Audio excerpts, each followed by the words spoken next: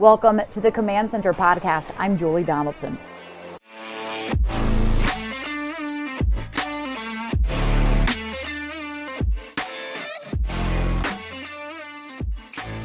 The Commanders start the season 1-0 after a Week 1 victory over the Jacksonville Jaguars. Hear what head coach Ron Rivera and quarterback Carson Wentz had to say about the win. Well, I learned they got some moxie. I really do appreciate the way they stuck to it. You know, when things were going bad, you know, they stuck to it. Really appreciate the way the coordinators took a look at it too, as well. And you know, Scott stuck to his game plan. He didn't back off as exhibited by him. You know, by us throwing the ball when we were in field goal range. You know, and that's a gutsy call, but that's the call we had to make. Real appreciate the way Jack handled the defense. A couple things that, you know, we're going to get corrected. That's a big plus, and the special teams was solid. So there were some really good things in all three phases for us. Started fast, rough stretch there in the middle, but to kind of rally together and get it done when it mattered at the end, that was cool. Cool way to start. I mean, it is hard to win in this league, and so it doesn't matter how it looks. It doesn't matter any of those things in the last couple minutes of the game. If you find a way to get it done, that's what good teams do, and I'm glad we did that today. Plus, Logan Paulson and Santana Moss joined me to share what they saw out there of the Commanders in the season opener.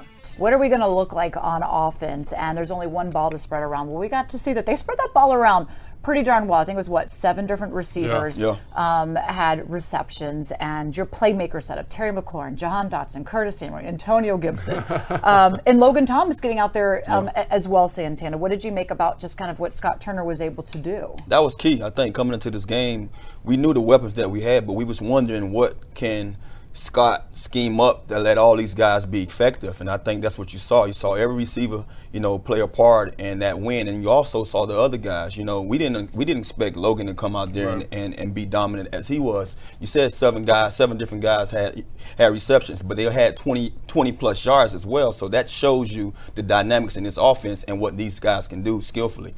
Yeah, and I also think it just shows you how important it is to be efficient on third down, second and third down, right? You don't get every one of those touches if you only run 60 plays. They had 82 plays in this ball game, right? So that's giving you opportunities to distribute the football, get to deeper parts of your playbook, and find ways to get touches to your playmakers. And those guys executed at a high level when they got those touches. A great job by Scott and everybody executing when they needed to get those drives going. What can we just say for the guys that are the playmakers that are going out there? Because I feel like in the past we had Terry McLaurin, we're like, okay, and who? Yeah. Santana. How do you feel now that you've been able to kind of see what some of these guys are capable of doing? A healthy Curtis Samuel, my goodness, he was breaking ankles out there doing some of those moves, dancing and twisting all around.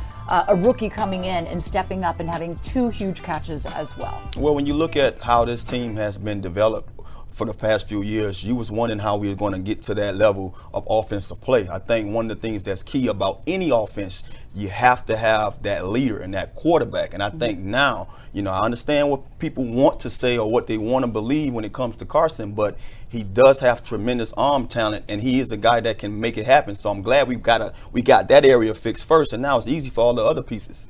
It did get a little dicey, though. Not everything was perfect, right? And that's one thing Carson Wentz said afterwards, is it's not going to be perfect. He did have back-to-back interceptions, but there was also times where they weren't able to complete. The balls were high. They couldn't run. Yeah. And they got behind and gave the Jacksonville the opportunity to kind of take an advantage. What happened there? And what kind of showed the resiliency to come back from that too? Yeah, I love the resiliency that you mentioned there, but I think a little bit of it is like they were really effective in early downs on making people miss. You mentioned that, right? And all of a sudden Jacksonville starts tackling a little bit better, don't make some plays you need to make, and then that's how the momentum of the game shifts. And so I think it's totally understandable. You're going to go through things like that. Yeah. We played for a lot of years. Those things happen in a football game, right? So how do you kind of weather those storms? I love the way that Carson came out and handled that adversity. The whole team handled that adversity. It was really fantastic. And that's also, too, what you get from the veteran quarterback, to your point. And that's one of the reasons that this coaching staff wanted that. Somebody who in these moments has been there, done it, they've seen it in practice, and then they can say to the rookie, okay, we're going to call your number, and you've got this. We have faith in you, especially on a 3rd and 8 to get the victory. Defensively, what did you see from Derek Forrest, man? He was all over the place, Santana. You know, Derek showed us a lot this preseason. You know, we saw him out here in practice fly around. We saw him in some of those preseason games.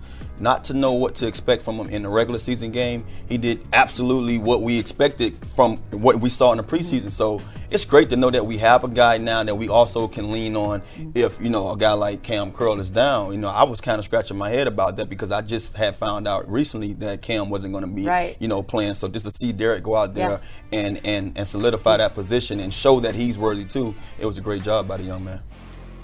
For all of your news and analysis, be sure to tune into Command Center weeknights at 5:30 and 10 p.m. on NBC Sports Washington.